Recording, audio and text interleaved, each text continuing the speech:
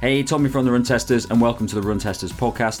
In this episode, we are going to be talking about lots of stuff, including the training and racing that we're doing at the moment, loads of information on the latest kit coming out, and we're going to be diving into a big talk about super trainers. So those are daily trainers or faster trainers that have a lot of tech in that you'd normally associate with super performance shoes.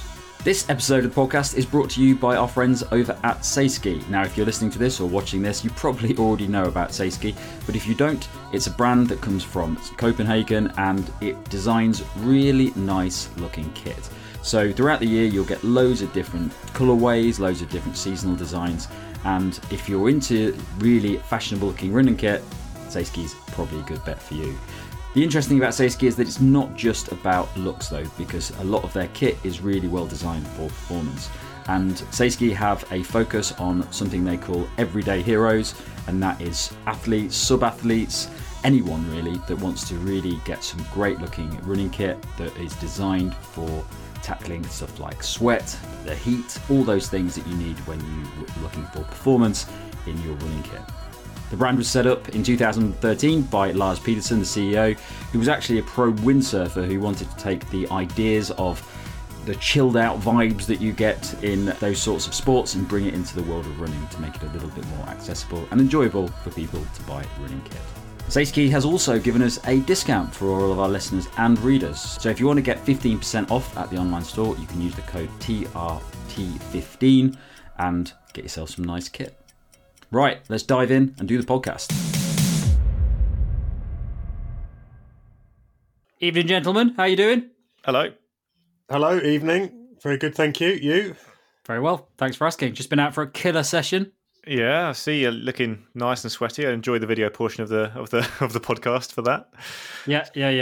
I've just had a shower. That's not sweat. Oh right, you just damp. I'm not coming straight in from a run. I'm not coming in fresh. No, good. Well, I might as well jump in. I talked a little bit there about training, but let's jump into what we're all up to at the moment. Kieran, what's your vibe at the moment? Well, I'm now I think about 3 weeks away from doing the 100-mile Berlin Wall Ultra. So it's a ultra 100 miles long, 160 kilometers that tracks the where the Berlin Wall once stood. So it's the Berlin Wall Trail.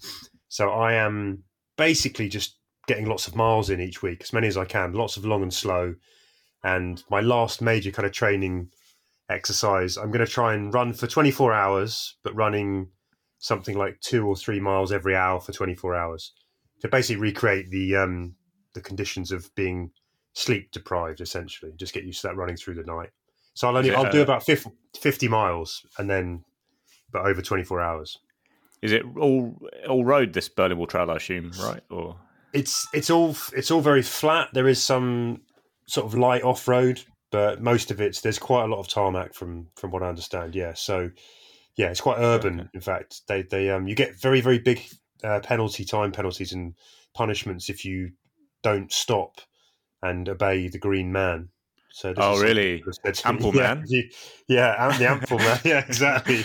Yeah, exactly. You're getting very into these road ultras, Kieran. Well, I like the flat, Tom. That's really, every time I've been to a mountain, it's handed me my arse, and I much prefer just trundling along the flat. So this is a good one. Much as there can ever be, is that this is a fast 100-mile course to set a nice time you'll never be able to beat in the mountains, I guess.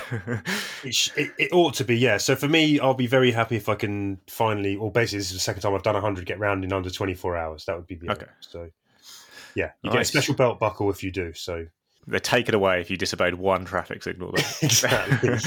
Yeah. Just one belt buckle. It's not different belt buckles for different times. Yeah. No, there's just one belt buckle. It's one says 100 miles in a day. The other one doesn't. So you want the one that says 100 miles in a day, or whatever the German for that is, 100 Meilen in eines Tages. I think there's penalties for bad German as well. But yeah, so that's me. So that's it then. No, you're not planning your next one because it's not very far away. No, I'll get round that one and we'll see where we go after that. Yeah, meet someone else after the race who gives you an idea about another race to go to. Yeah, so you can just daisy chain the races from. Come and do the Iran Ultra, mate. That's the really big one. Well, yeah. Is it hilly though? That's the question. No, it's flat. No, it'd be flat. I think it's only Yeah. I think in each 5 mile loop, it's only 100 meters. So you're doing about 1,000. You're doing about 1,100 total. Okay. I know the hill. Yeah. It's not Yeah. Right, well, let's talk about your big training plan for the Ultra then, Nick. Well, I'm not really in a plan. I'm still in fairly new kid, quite relaxed running stage. I'm doing a couple of sessions a week. My mileage is creeping up again after my various Achilles things. Doing a lot of calf raises. I can tell you that, lads. Doing a lot of calf raises.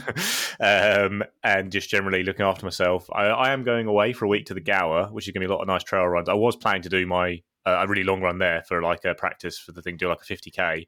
But that was, I do want something quite interesting to test for that. And I was going to use a Nike Ultrafly and it hasn't landed yet. And now it's kind of like, well, maybe I'll just wait and do that with an interesting shoe. Because otherwise I'll probably just, I don't know, I might just go back and get out the Speedgoat or something. But won't do those views, will it? The old Speedgoat. But yeah, I do love the Gower. It's one of my, I think I did a 30k run last time I was there. It's the most beautiful run I think I've ever done in my life. I think the weather's not going to be as good this time, but I'm still planning to do quite a lot of nice trail running there and do maybe a 50k one day, which would be the longest distance and time I've ever run. So it'd be quite an interesting thing to do anyway, in a very nice spot to do it. And the Airbnb is a hot tub, so it seems like a good time to do this kind of thing. But yeah, at the same time, just mooching really. It's quite a relaxed summer, very relaxed. First year I've known you where you haven't got a big marathon coming up in the autumn. No, yeah, I'll do my club championship half marathon the week before the Ultra. Do the Ultra. Pleshy, the big one, Pleshy half, great race in Essex. But it's, I mean, at the moment, anything can get cancelled any day, depending on what's going on. And I don't want to have the stress of trying to fit in really intense training. So London 24 will be my next big marathon attempt, I think.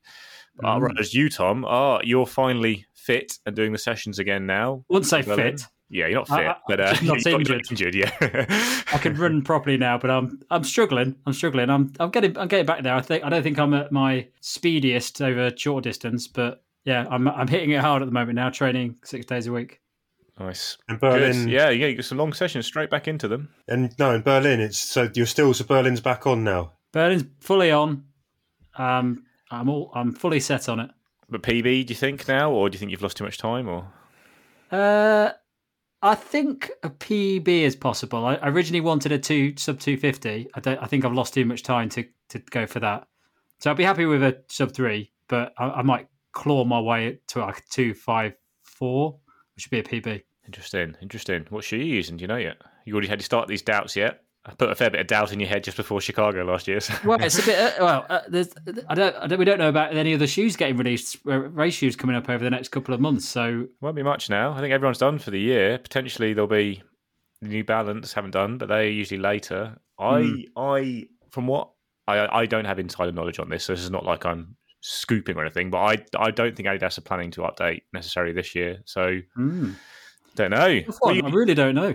What are you going to use for Berlin, Kieran? Both in Berlin, different distances. Well, I might shock you here because I'm seriously thinking about using the Kinvara Pro. Oh wow, that is a shock. It's a long way to wear the Kinvara Pro. And do you know why though? Because I feel like that extra bit of cushioning that it gives.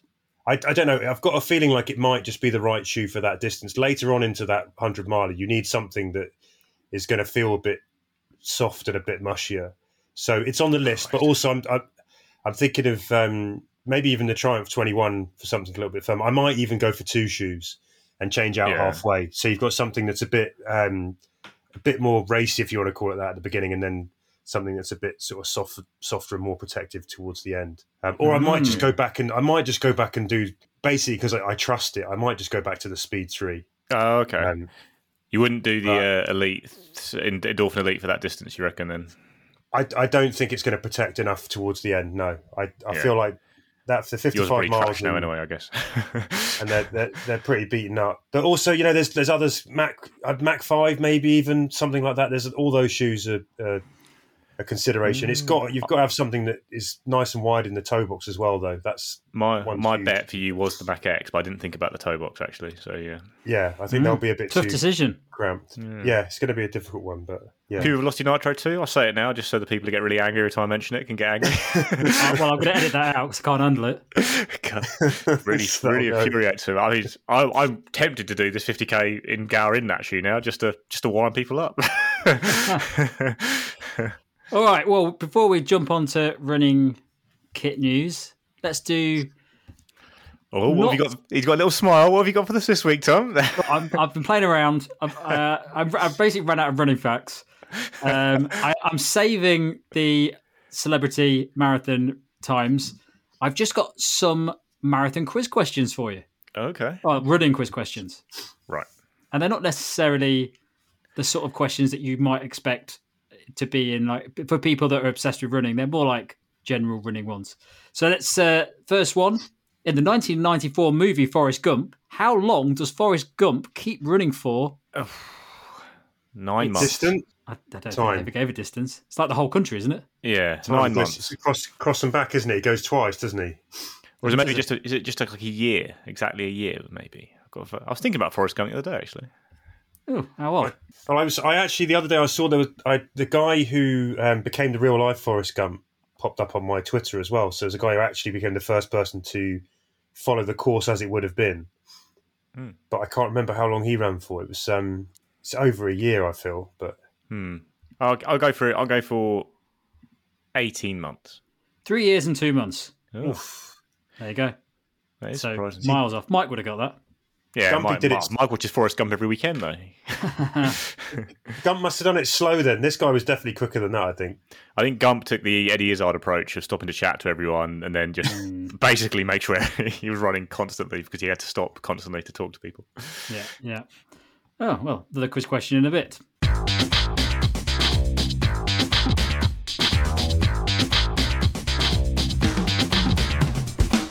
Okay, so running kit news. It's been a little bit quiet, I think it's safe to say at the moment. Sometimes we have a massive influx of new things, but it's not been really. Well, there's loads of super trainers, but not much else, I guess. And we'll talk about them later. So yeah, well, let's dive in. I'm going through the list of what we've been through here. Some of these things I don't actually know about. So what's this UYN Italian kit? Yeah, well, it's got a very strange. I mean, the name. When I first heard about it, it's new to me as well. It's an Italian brand. They're not very big in the UK. They're trying to grow the market, and it's spelt UYN, but it's actually pronounced Win. And they do quite a lot of high performance apparel, basically, lots for cycling, but also crossover into running for road running and trail running.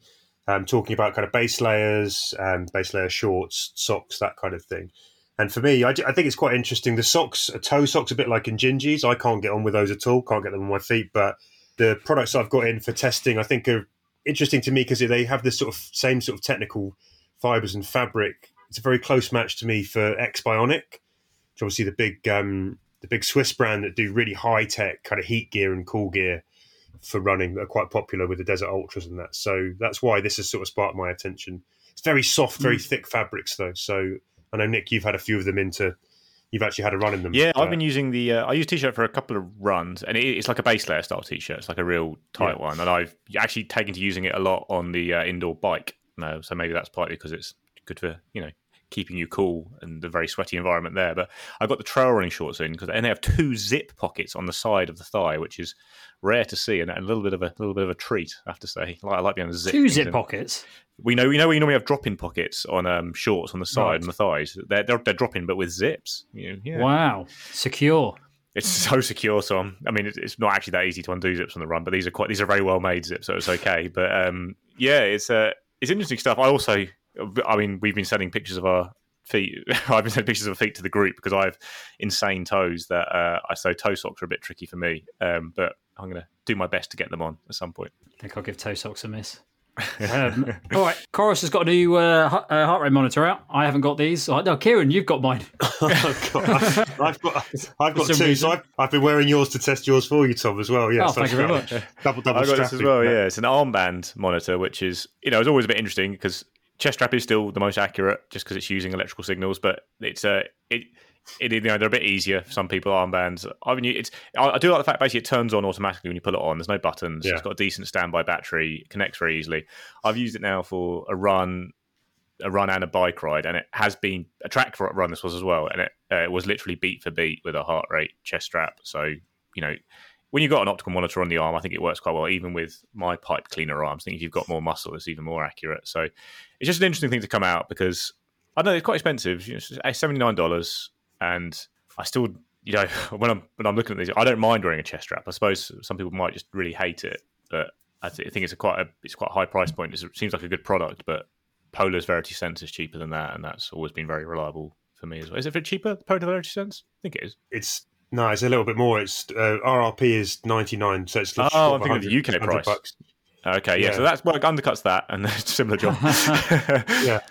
yeah, but it's got slightly longer battery life. This as well, but it's a bit chunkier than the Verity Sense, isn't it? It's like a bit bulkier, but it looks like a Whoop in many ways, but it's much more accurate than a Whoop, which is good because I found the Whoop quite poor on accuracy.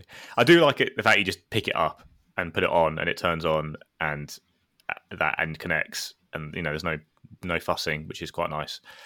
But I'm going to take it away and use it all this week when I'm away and not bother with the heart rate strap because I have to change the coin battery on my heart rate strap, which is always a bit of a faff, which obviously you don't get with this, but you do have to charge it more often than replace a coin battery. Lovely. Okay, Garmin updates. Garmin update? Yeah. Have we got any Garmin updates? Did you put this down, Kieran? I did, and I have to confess that I don't know all the details. What I do know is that I've got a load of emails for different models of 955. Software updates. Basically. So there's a new running dynamics kind of features and mapping and various bits and pieces. Depending on which Garmin you already own, you can get access to different updates that are coming down. So things like the Hill score and endurance score. And they've rolled them back quite far. Like to the 955 is good because that is the watch we think is. Is it the 955? Yeah, the 955 is still getting stuff, which is really good. Very nice. And it is a bit of a departure from what we've seen from Garmin in the past, I'd say, because they've not always been, So best is that going to make the Phoenix 7 as good as the Phoenix 7 Pro? Yes. Oh, should have got the Phoenix 7. I told you this several times when you were live. Could have watched the 20 videos we did about the watch on the channel, but he refused to. Had no part in it. No, wasn't interested. What size Phoenix 7 Pro did you get? 47. Okay, so that would know what you wouldn't be because you wouldn't get the flashlight any older, and you love the flashlight, Tom. So the flashlight. Oh, thank goodness! Yeah, I made the right choice. And there's not a lot of sunlight at the moment anyway, so I'm really making the best of it. All right then, Shox Open Fit. We've got a review up on the channel now of the Open Fit. It's an interesting one. It's causing a lot of comments and debate because I think it's quite an interesting concept, but one that people aren't quite sure about yet, especially considering the price. It's a hefty cost for these. What did you guys think to these in the review? Well, when me and Kieran did this review together, I think we both kind of we end up at the same place, but with quite different standpoints. I love these headphones; I think they're great, but the compromises you make at the price makes it a really hard sell. And then a lot of people, like Kieran, didn't get on with their fit and stuff. Did you? Not hugely. No, I found them they wobbled around a little bit more than I would like, and then you've got the kind of the sound is much kind of more full. It's much louder than the bone conductors, but then it kind of cancels out the idea of the awareness, which is one of the reasons to be buying this kind of form factor. So I just found them it's a bit confusing about the why. Basically, why would you want them? And then, as Nick said, when you lump in that price, it feels like you're making a few too many compromises for that spend. But when I was testing these out for the first few runs, it was really windy and I had the volume up full and I couldn't hear anything because as soon as you get wind in them you can't hear anything, but when there's no wind they're quite loud. So I didn't, for the first few runs I was thinking these are really quiet, but then as soon as the wind was gone I suddenly realized that it is quite loud. So there's definitely there's times when they work quite well and times when they don't, but I understand what you're saying about that awareness thing because I was just out running in the park and somebody shouted at me from the running club and I couldn't hear him, which, might as well have normal headphones on. One thing I haven't tested yet, though, is how loud they are if somebody else is wearing them. Can you hear that sound? They don't leak very much. I tried that with people around, and like most Shox actually aren't too bad on that, but they're probably slightly better than bone conduction on that. But yeah, I really like it. But choice, looking at the choice out there, like for example, I'm about to go away for a week. I'm going to need open headphones, and I'm going to take the Open Run. I prefer the Open Run. I prefer the feel of them. The sound's not much better on the sound is a lot better on the Open Fit, but not better enough. That makes me. So I'll take, the Open Run and then probably a set of inner headphones or something like that. It's I really like them. Got on with them really well. I thought they were fantastic. I thought, it's brilliant. It's the nicest fit I've had in these. And then you guys all started saying, the fit's not really working that well. I was like, this is just a. I like the fit. I thought Okay. it fit me well, but I don't like the fact that I can't feel them on my ears. I like the fact. I like to know I've got headphones on because I'm constantly worried that I've dropped one all the time. If I've not got them on, I'm constantly checking my ear to see if it's fallen off.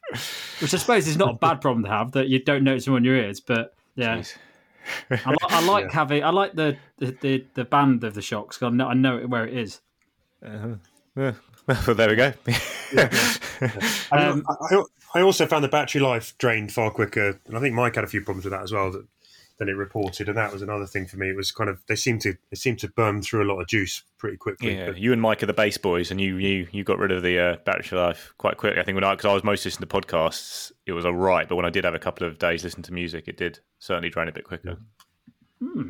All right then. So this isn't a new one, but it's new to you, Nick, and you will not shut up about it. The Asics Superblast.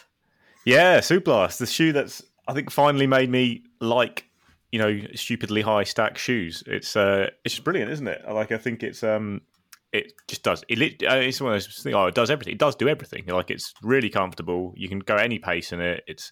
I took it down the track and I openly gushed after 200 meters of a rep going, you can't feel anything in it. It's too, obviously it's ridiculously high stack. I really didn't know how fast I was running. Look at 200 meters. It feels quite controlled. I've gone through that very quickly to slow down for the rest of the rep. But I do think it's just a really nice all-rounder shoe, really expensive, like a real luxury shoe. It's one of those shoes that, there's a lot of shoes we get on, things like the Convara Pro. I know Kieran might use it for a 100 miler, but where I go, don't really see why you're spending 200 quid on this shoe. I don't really know what it does. And the Superblast, the answer is just simply, it is really fun to run in this shoe, to do almost anything. And that is enough to make, really maybe some people who got the disposable income and have this insane enthusiasm for shoes to go and buy it, because it does make a lot of runs really fun. But yeah, we'll probably do some verses. Because obviously, Tom, you've had it for a while and done the reviews, but it's a really interesting shoe. And it's almost, you can see now why Asics refuses to put that foam across the rest of its training line. It's only in the Superblast, but that's their next card to play, I guess. When they next update the Metaspeed, we'll see the Nimbus, the Kano, I guess, all starting to get this turbo foam, and because it's not an unstable foam, but it is very bouncy, so it is kind of the best of both worlds. Give it in the super foam world, in that it's just not, it doesn't feel like it only belongs on carbon shoes. It can do a bit of everything, really. Yeah, it's a great shoe. Very nice. Not sure Kieran would like it. I don't know, because it doesn't feel like you expect it to feel when you look at it. It's because it isn't squishy, I don't think. It is just bouncy. Should I be thinking about the 100 miler in it? Should we just bounce around I Berlin? would be top of my list for a 100 miler. I think you've got enough shoes on your choice list. Genuinely, that would be the shoe I'd take if I was doing it right now. Yeah, although it's I don't know if they've got the regs in your race, because it is above regulations. I'm glad you've got them, because when you're testing loads of shoes, one that you really like, if you get loads of shoes and you're testing them, you sort of forget about it. It falls down in the pile and you don't pick up. So recently, I've been picking up the Metaspeed quite a lot, and I'm getting back into that now because I'm doing a lot more faster sessions, like intervals and stuff like that. And I'd forgotten about the Superblast completely. And now I'm marathon training, doing a lot longer runs. I'm going to pull it back out again, because when I was testing it before, I wasn't marathon training. Yeah. So I do feel Asics is having a really good year, actually, broadly speaking. I was thinking about this the other day, because last year we all raved about what Saucony was doing. We thought they had a really good year, and they still got a few cars to play this year, I'm sure. But Asics this year feels like it's really nailing high cushion shoes that aren't annoying to run in, I guess. Like even the Gel Nimbus, Gel Kano are quite enjoyable shoes to run in. I don't really think about the stack in the same way I have with other high stack shoes. And then they've got the Magic Speed 3, which I think is a terrific plated alternative to the full super shoes. Metaspeed hasn't been updated, but it's still just one of the best carbon shoes. So, and the Superblast is just in a slightly different category and league of its own. So yeah, I think they're having a really strong year all round. I would agree. Right, so from a brand that's having a really strong year to one that may be a little bit more questionable, Nike. What's going on? Well, we just got some cushion shoes in from Nike, and the Vomero is really interesting. Kieran, you've running that. I'm keen to hear what you, because I've got it in too, and I'm looking forward to using it. What have you been finding with that? Yeah, so I went out last night in it actually, and I've got a cold, so I didn't really want to run, but I had the thing that I had to go to. So it's one of those where you I was basically dragging myself around London, and I was just hoping and praying that the shoe I've just put on is going to give me some help and make it a more pleasant experience. Initially, I found it a little bit soft and a little bit soggy. I was hoping that it would, the cushioning just a little bit sinky for my liking. And then after a couple of miles, actually, I just got into the roll with it, and I actually found there's just about enough kind of, it's like bounce basically coming back from the ZoomX. There's a little bit of punch coming back from it, which is just enough to cancel out that initial kind of sort of slightly soggy landing. Overall, I mean, the rest of it, it's super plush, sort of the uppers wrap nicely, super comfortable. All of that kind of step-in stuff is there, and exactly what you want in a shoe that you're going to go and do, long, slow plods in, which I think is what this shoe is kind of aimed at. And by the end of the run, I found myself actually enjoying just clipping over nice and easy. I was running very sort of slow, really low paces, and I felt like I could run on in it. So I did about 10Ks in the end. So it was sort of very early impressions. It's a bit more, if you're thinking about other easy shoes or whatever, I'd put the sort of Nimbus and all these in the category there. It feels a bit more traditional as well. It doesn't feel hugely high stacked. It feels, and the silhouette of the shape, it feels a bit more like a traditional running shoe, but with a bit of... Yeah, I think I looked at the stack. It did surprise me how high it was. It looks like the Pegasus to me. It does look at a very similar shaping to it, and that. But I think it's a bit higher, but it's like the least heralded of all of Nike's cushion shoes. The one they seem to put this figures on, but it looks the best to me on paper, just because the Infinity we've just started running, and they've changed to make it really heavy, and the foam has lost its... I think the Infinity had a pleasurable firmness to it that you could actually use the rocker, and it just meant the ride was all about the rocker and just rolling along, whereas now they've made it a foam that's more energy returning, but it's squishier, and you get lost in it, and it's muddy, and it's really heavy. And I only done one run in it, more testing, but wasn't that impressed. Invincible 3, we all thought, Kieran, who just hates it entirely, but we also thought it was worse than the Invincible 2, which I think was a really fun shoe, had a lot of bounce to it. Seems to have lost that with the third one.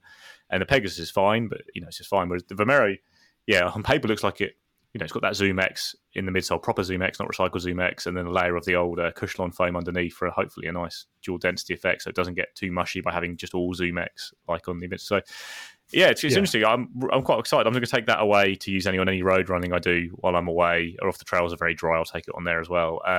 But it's quite a quiet release compared to some of the others. I think you kind of hit the nail there, Nick. That's kind of what I was trying to say. With a lot of the other shoes you've seen come along, they feel like a lot of shoe. There's quite a lot going on, when you put on even the old Infinity. I haven't tried the new ones, and that's why I didn't like the Invincible. It just feels interruptive to me. It's like I'm very aware of it. And I think this one actually is more disappearing overall. It just feels a little bit less, but still cushioned. And I'm really interested to do more miles in it, actually. Yeah, and it's also not outrageously heavy, which I know weight isn't everything in shoes, but Nike has got a bit of a thing going on with weight lately, where they just whack 50 grams onto the next version of a shoe, and it's like that significantly changes the character of a shoe. And it was just really surprising. Yeah, I know. It obviously it can't be an issue on the market at large. Maybe we're just the kind of people who overrate this kind of thing. But it just really surprised me with the Infinity in particular to see it suddenly jump so much in weight on what was already a reasonably heavy shoe. All right. Well, do you want to finish this section with another quiz question? Do I? Yeah. Okay. The athletes in the Chariots of Fire were taking part in which Olympic Games? Ooh. Good question. Pretty tough one. Pretty tough old question there, Tom. Hazard a guess. Location. 1952. Yeah, I'm going to say 50. I was going to say 50 somewhere. 1924, Paris, France. See, I did think it was Paris, France, but I thought maybe I was thinking about when the film came out. I don't know when it even came out, rather than when actually it was set. Yeah. 80s came out. Good to know. No, I've not actually seen it, if I'm honest. I know the story of the guy. I would imagine that would be your favourite film. Nah. All I want is a film about that marathon I sent you both, about the marathon at the 1904 Olympics, where the guy who won originally had a lift in the car and was waving to spectators for some of it, and then they had to cancel it. And the guy who actually won was carried over the line while they moved his feet like he was running, and he dosed up on strychnine throughout the race as a performance starter. And yeah, that's the one I want to talk about. I'm obsessed with it. That does sound good.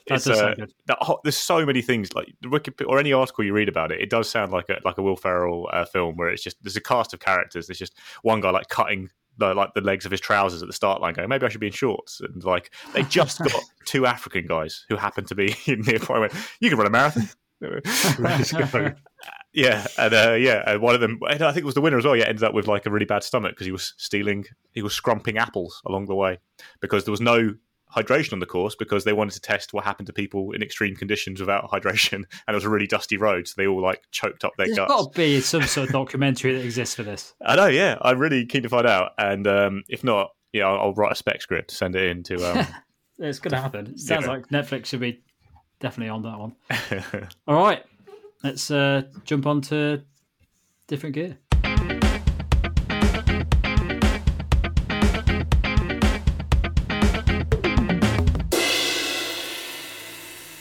Okay, guys. So, super trainers, a term that is, to be honest, I've never heard it before. This is what you call them, Nick. But they're essentially versatile shoes with a lot of fancy tech in them. Yeah, basically, I think they're shoes that started as training partner shoes. Like the first batch of them were things like the Endorphin Speed 3. They were designed to be used as your training partner to a full carbon shoe. And they basically brought elements of the tech in carbon super shoes to training shoes. So super foams, the lightest, bounciest foams that brands have, plates in particular, obviously rods with Adidas. And that's how I think of them. Super trainers are basically shoes you use for training that have elements of super shoe technology in them. It's getting harder to specify them though, because early on they were fast shoes, and now actually people are really going down the all-rounder route with them and actually almost designing these trainers to use for easy runs more than anything else. And it's getting a bit nebulous. Like, do you even have to have a plate in them? Like the Asics Superblast, I kind of consider a super trainer, but it doesn't have a plate in it, but it does have Asics' best foam. And then there's things like the Hoka Bondi X, which I don't really know what that shoe is for, but I guess it's kind of a super trainer in a sense. So it's getting more nebulous, but yeah, the overarching concept series, you're getting shoes from basically brands had these very expensive shoes that were quite a niche item. I think they thought this technology will apply really well to trainers and we'll sell a lot more of them as well. So now we've got these super trainers, or I guess plated trainers is another word if you are excluding stuff without plates, or as you call them, daily super shoes, Tom. Daily super shoes, yeah. But yeah, they're now a massive area on the market, and some of, I think, the best shoes available are in this area. It's a trick. It's interesting you bring up shoes like the Bondi X. I think there is an element of this where just putting in some technology in a shoe is very marketable these days. Just saying, oh, we put a plate in it. Hoka keep doing it by putting X on the end of shoes and sticking a plate in. Doesn't necessarily always work or need to be done. No. So, Kieran, what are they designed to do? These super trainers. Yeah, so I think Nick's covered off a few of the points. They started out, some of them were being kind of partners to the marathon kind of racing shoes. And I guess when those initial plated shoes, super shoes came out for racing, a lot of them weren't particularly durable. So I think these kind of started to fill a gap where you had a shoe that could handle more kind of daily mileage than some of those other shoes, although now those sort of top-end shoes actually go for longer as well. I think we sort of saw a lot of people were basically spending quite a lot of money buying what we would consider race shoes and actually using them for training as well. So I guess the big thing overall is these are designed to improve efficiency and running economy, right? We're looking at getting efficiency gains so that you can do all of your training, all your racing, and you can end it with your legs less beaten up so that you can train again and get more out of your training. That's essentially what they're designed to do. And I think, initially you sort of think about these being shoes that you're using for your sort of top end sort of training sessions. So your faster runs, your faster sessions, but actually I think they've broadened out. And I'm quite happy to run in a plated daily trainer across a whole range of my runs, everything from really kind of slow and easy and long up to short and fast as well. And so they're starting to fill, I think, a far bigger sort of remit. And I even think, and some people will drop down when I sort of say this, they might not agree, but you can race in a lot of these shoes now, I would argue. If we're talking about margins, but there are many shoes on the market I think lots of people could take and run a marathon in, as well as doing all their training. To me, they kind of start to fit this role of a shoe that can do almost everything and give you added efficiency. Yeah, I agree with that. I almost think that the popularity and the performance of these maybe even took brands by surprise, because it always was like everyone, when you pull on a carbon shoe for the first time, like when you the original Vaporfly, it also just feels amazing. You are very fast, but also feels amazing. So the idea is, they want to sell that feeling every day, get that feeling every day. And actually, like you say, they end up being shoes that you do use kind of for everything as a result, because you can just use them for everything. and then they've now probably started to try and make them more niche again, having initially gone for that all-rounder appeal, and now they're probably keener to have them in a box, so there's more of a rotation available. And I mean, I guess for me, the obvious sort of example, which I'll bang on any given opportunity, is the Danube. A lot of people said to me, well, you're going to run the Danube in the Speed 3, which is obviously one of the early sort of plated shoes, and it just worked perfectly for that, and it worked across all kind of paces that I was running, and it did the right kind of job. And I think, that's where for me the sort of versatility kicks in. It's an example of, this doesn't necessarily have to be just used for when you're doing your all-out intervals. Yeah, I think it's difficult with these shoes, because with carbon plate race shoes, you know what the desired use for those shoes is straight away. Nobody's designing carbon plate super shoes to run slowly in, but these new daily ones, it's a bit harder. And as a consumer, it's quite difficult to pick up these shoes, because I think most people would still look at these shoes and go, "Oh, that's a fast training shoe," but it's not really the case now. Because you'd probably class shoes like, you'd even go as far to say like the Invincible is in some ways one of these super trainers, because it's got the highest end technology that Nike's got, and a lot of it in there, and it's very specifically designed to do something that goes beyond what you'd find in most running shoes. Yeah, it's difficult. They are really hard to classify. To me, I think they've got to be able to go fast at times to really hit the box for me. But there are some that are coming out that are just purely, even ones with plates in, that are designed much more for easier. And I guess the design part of it is that they are more approachable, more accessible to people than carbon shoes, not only because of price, but they're more stable, are more durable, they're better suited to slower paces probably for some people. So there is a lot of that going as well. It's almost democratizing it, but we'll come on to talking about, whether that they still have value as those kind of shoes, because some of them, I think, democratize it so much they don't really end up much different to just a normal old-fashioned cushion shoe, which will probably cost you half the price. All right, well, let's talk about the going up against traditional trainers. How do they differ? Really, it's like I was talking about at the top. They've got just some of those that tech from the top shoes in there. So traditional. Generally, brands would have a different racing shoe to the rest of their lineup. I mean, in the old days, it probably actually wasn't that much different. It was just a lot less foam and stripped back. But when the Vaporfly came out, that was all the stuff in that was confined to the Vaporfly, the plate, the ZoomX foam. Then the plate went to the Zoomfly. They started to introduce ZoomX foam to other shoes, and that's really how they differ, I guess. From in the past, you'd have a trainer which would be built to be comfortable, durable, relaxing. But now people are happy to spend a bit more and get a shoe that has the foam and the plates and the rods and the geometry and speed roll geometry in the case of Saucony, things like that has that stuff that's come directly from the carbon racing shoes and is now being brought to training shoes. And I play devil's advocate here with you. Yeah. If you take something like the Hoka Mach 5, fantastic shoe, for very versatile shoe, you can do a lot of stuff with it. There are various of these super trainers out there. I would still pick the Hoka Mach 5 over many of these super trainers. Does that suggest that there's still there's not a massive difference between what you're going to get from having some of this technology in it? Yeah, definitely. I think I think almost this was the year I thought super trainers were going to go interstellar and become everywhere, but I think almost they might be in danger of jumping the shark, because I do think actually some of the early ones that were absolutely amazing, like the Endorphin Speed 3 we all loved, I thought that was what they're all going to be like, and that isn't the case at all. And actually, when you look at more simple shoes, a lot of them do really good jobs, and I certainly would agree with you, Tom. I don't think they're necessarily outperforming trainers as a rule. It really depends on the individual shoes. And they're definitely more expensive. Yeah, that's the other big difference. Yeah, they're like twice the price. No, they're a fair bit pricier. Yeah. Do you know, the other thing that I look at as well is when you think about them in comparison to, I guess, the super sort of race shoes, is that they're shoes that when you look at them, you do feel a little bit more like, well, actually, every day I want to put this on. Where there's plenty of the carbon race shoes where you think I'll wear this for the 3 hours or whatever I'm going to try and smash this marathon out in, and I'll basically, that's okay, but I don't want to be putting that on every day. And I think they sort of bridge the gap with that. So you look at it, even around the heel collars and the tongues, and everything's a little bit more kind of plush and approachable.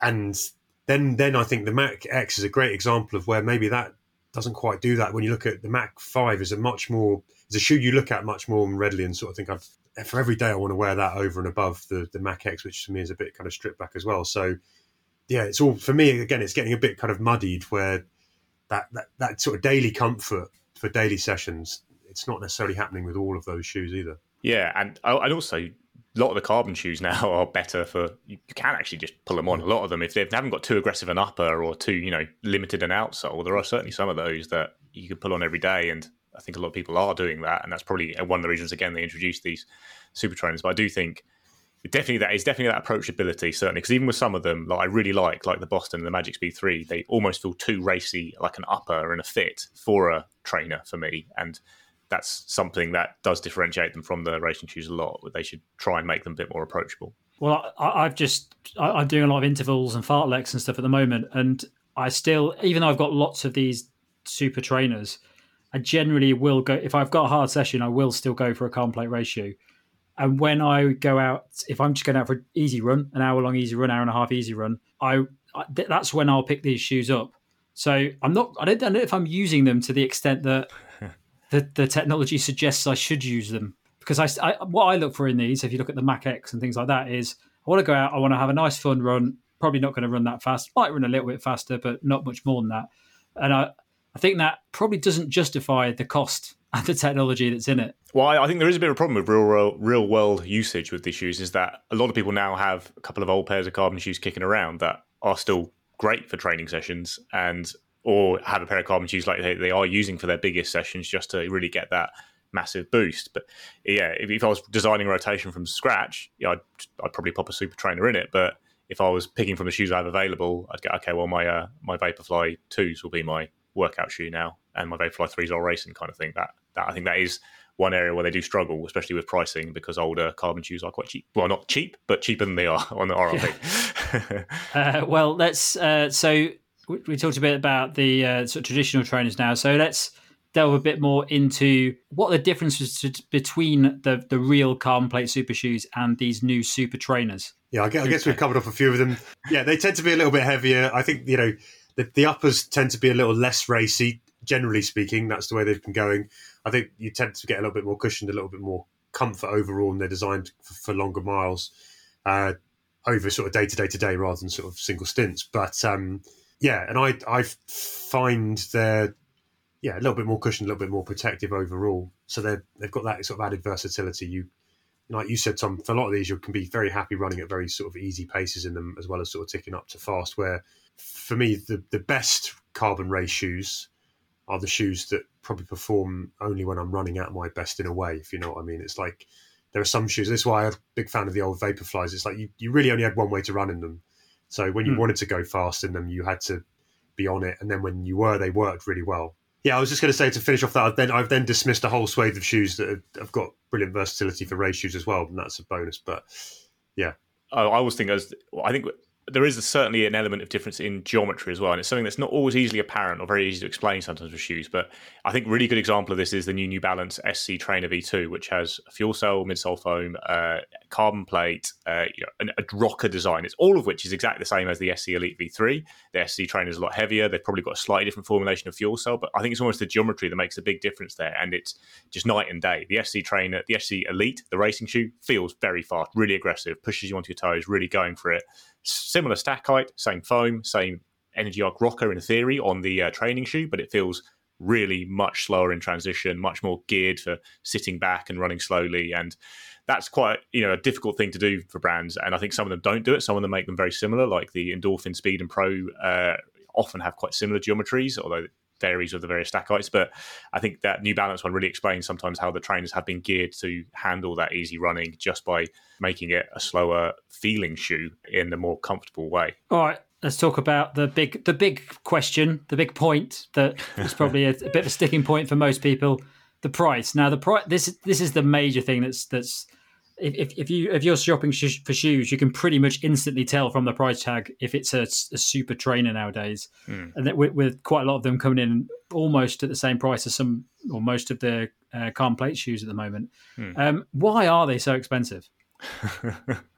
It's a good question. I think it's just they've got that super shoe sheen to them. Actually, originally they weren't that expensive because they were billed as training partner shoes. I think still the best of these super trainers, things like the Endorphin Speed, the Adidas Boston 12, the Magic Speed, are priced a level below super shoes according to their status. But now it feels like once you've got a high enough stack and have got some kind of foam or plate in there, you can do what you want with the pricing, but they are outrageous. Yeah, it seems to me that the price of the shoes is actually. I mean, we live in a world where everything's getting more expensive, far beyond probably what it needs to be.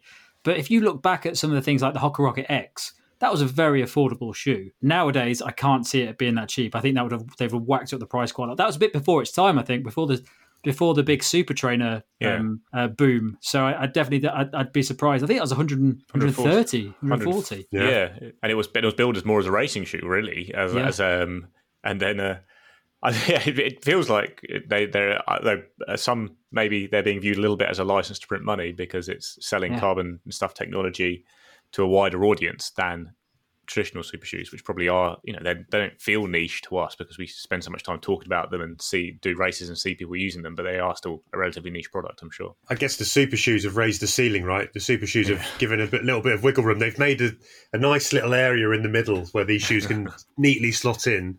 So I mean, the carbon, the Hoka Carbon X, I think that was like 130, 150 when that launched. And even now, if you look back at that original one, you might say, well, is that really just a sort of a super daily trainer? Or was it a race shoe? And it's like, now if you look back at them, but yeah, you're right. I think brands are definitely feeling their way around this area a lot. I still remember talking to people 2 years after the Vaporfly came out and they're going, it's a niche thing. It's not a thing. This isn't going to be popular. And then racing to catch up, and they realised that everyone was buying these shoes. And I think now they're worried they don't want to get caught out on super trainers potentially, and people are coming in pretty aggressive with their pricing strategy. I find it a vague area though. Like racing shoes, carbon plate race shoes. If you buy a racing shoe for £280 and it makes you slightly faster, you can equate the value of that to the money. That's what people are paying for, isn't it? They're not going to get a race shoe that makes them slower. But with these daily shoes, there's no actual quantifiable value to the additional price, which I think is going to be the tricky bit, because most people are just going, I had a few all right runs, it cost me 220 quid. It's a difficult proposition for people buying. I was going to say that's a really interesting point, because if you think about, the original super shoes came out with a flurry of kind of research behind them, right? So you had that big 4% claim. None of the daily super trainers or whatever. Now Nick and Tom's the daily super. None of those have any of that kind of evidence behind them yet, which is interesting because and they don't. I think we'll all agree that they don't perform like that. That's the thing. I think that's the one where I really don't like about them, and some of them is that they're selling the idea of a super shoe to people who don't use traditional super shoes, either because they just don't find them approachable or they're too unstable, but they're not delivering in the same way as super shoes. I mean, like you aren't getting the 4%, whatever it was at the start. The efficiency is from some of them. I think they are just quite nice training shoes. That's all they are. And if you're selling the idea that they've got a carbon plate in them, so they're going to do those same things, it's not always the case. Well, you look at the Hoka Mach 5. The Hoka Mach 5. We all love that shoe. People commenting on it saying they just need to put a plate in it, and it will be the best shoe in the world ever. You create the Hoka Mach X. It's not the Hoka Mach 5. It's a completely different shoe, isn't it? The way that it's designed. But for the general consumer, that looks like a superior version of the fantastic Hoka Mach 5, which is not. It's using some technology to make it sound like it's a superior version, and that's the risky bit because people are spending a lot of money. Although the Mach X isn't the most expensive of them. No, yeah, I mean, I was something by that. I thought the Mach X was going to be the best shoe of all time, and I like it, but it's like you say, I don't like it more than the Mach 5 necessarily, and that's just it just shows what you can do with a couple of normal layers of foam, but. I came into this last couple of months really excited. I was so looking forward to all of these shoes. I thought they're all going to be my favourite shoes. I love the Endorphin Speed so much. I really like the Magic Speed. And there's been a couple that I have loved, like the Boston 12 is a fantastic shoe, and it's the cheapest one of all of these, but it does what it says on the tin. It does what it says it's going to do. Super Blast, I think, is a generally novel and exciting experience to use, although whether it is a super trainer because it hasn't got a plate, who knows. But overall, I've been left a little bit underwhelmed, actually, by the new batch. And there's a lot of me thinking, maybe, this is actually not a thing, and I've been overexcited. And I like to get excited, so it's a bit of a shame. All right, let's finish off then with final question. Get 2 picks each. Give us 2 examples, good examples of super trainers that you rate. Kieran, go. Well, you know what I'm going to say straight. Well, yeah. I mean, the Speed 3. It's one of the early ones, one of the originals. I think it's got brilliant versatility. It's lovely and lightweight, but it's balanced in terms of the comfort and cushioning. It's got pop. You can run easy in it. That's magic. I actually quite like the Mach X. I wish they called it something different so that it may not have drawn the comparisons that it gets with the Mach 5, because I actually really enjoy running in it. I think it's quite a nice kind of racy shoe. Prefer it for the faster end rather than the easier end, but I'm really sort of happy to clip along in that shoe. And I very much enjoyed it. It was one that I'd sort of happily slot into a rotation. But those would be kind of my 2. There's a few that I haven't tested as well. I haven't tested the Boston 12 and I haven't tested the Asics either. So, those would be my picks. I think I know what Nick's going to pick. Well, for me, a super trainer, it's got to go quick and it's got to be versatile. That's what I think it is. That it's a shoe that, and the Endorphin Speed is still the shoe that does that the best. Like I really clearly remember using the first version for a 5K all-out race in the morning one day, and then taking it out for an hour easy recovery run in the afternoon. It's just the shoes that I think can do that are quite small. So Endorphin Speed 3 is still my top pick. I really do like. I'm going to talk more than 2 shoes because I'm going to be annoying now. But yeah, I really like the Boston 12 in that category. But I have been pretty blown away by the Super Blast. I've really enjoyed using it just for so many different kinds of runs, and it's a shoe that is expensive, is a bit silly. It feels like faintly ridiculous at times, but I love using it, and that is probably the other big ingredient of a super trainer. You've got to love using it. That's what it's trying to make it do. It's trying to give you a semi-magical feel to a daily run, and there are very few shoes that do that, and the Super Blast is kind of one of them. How about you, Tom? Well, I'm going to have to go for the Endorphin Speed because it is the best of them. I think it still is. It's like the Vaporfly of that super trainer world, where it's just held its own for so long with so many different brands trying to come up with their own version of it, and it's still the best. Super Blast I would have as well, but I think you're saying that the Super Blast may not be a super trainer. For that price, you better expect it's a super trainer. But I think that's the thing as well. It's like it's the same with race shoes and stuff. Carbon plate doesn't necessarily. It's not the thing that makes the difference. It's the foams. And the Super Blast, it's all in that foam. And to be honest, the Super Blast does feel like it's got plate in. I was surprised that it didn't have a plate in the first time I ran with it. It's got a really nice dual density midsize. It is very much to me like a souped up Peg Turbo almost from the past, where you've got that bouncier top layer over a firmer bottom layer. But the only other one I want to flag up, we're going to have a roundup soon and talk about these all in more detail. But I think if you're looking at it as a different brief, whereas these plated shoes are really cheaper alternatives to full racing shoes, the one that fits the bill the best for me on that front is probably actually the Magic Speed 3, which isn't actually that versatile. I think it is a very racy shoe indeed, and that is quite interesting. That is one other benefit of these, I suppose we didn't talk about so much, is like if you want to go and get a very, very good racing shoe but don't want to spend £220, the Magic Speed 3 is £160, wherever it is. And actually at the parkrun I did in it at the weekend, produced very similar kind of times and performance to carbon shoes, and actually the people all around me at the front of that race were all in things like the Magic Speed, the Endorphin Speed, and it kind of becomes your like second tier racing shoe if you have a carbon shoe, or even just your racing shoe if you don't want to spend huge money. All right, I think that covers us for super trainers. Yeah, big roundup coming next month when I'm back from Wales. We're going to talk about them in detail, moan and praise and have a good time.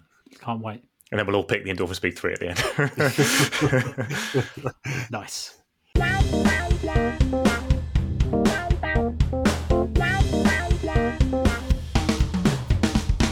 Okay, guys, so what have we got coming up in the next few weeks, months? Years. Yes. Running belts. We're going to be looking at running belts again. A popular video from last year. We'll be doing a reprise of that, where to stash your phone and your gels. I was just saying I worry it might lose popularity because we use shorts so much now, with high storage shorts. Yeah, exactly. Maybe belts are now old hat. We've basically moved on the trend, right?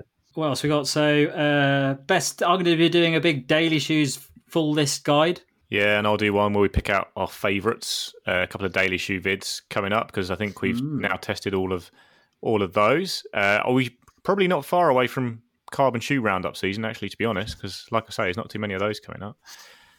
Yeah, and then Ultrafly is going to be in theory on the agenda. We've got our first run video up from Jane. Kieran and I are still looking out the window waiting for ours to arrive. Hopefully soon. At some point. Yeah, but that would be nice to have in because it's a nice time to go out and do nice long tests of that because it's a comfy shoe. Nice. All right. Well, if you're listening to this and you want to contact us, you can email us at team@theruntesters.com. You can find us on Instagram @theruntesters or at YouTube /theruntesters. Thanks a lot for listening. We'll be back next time. We will.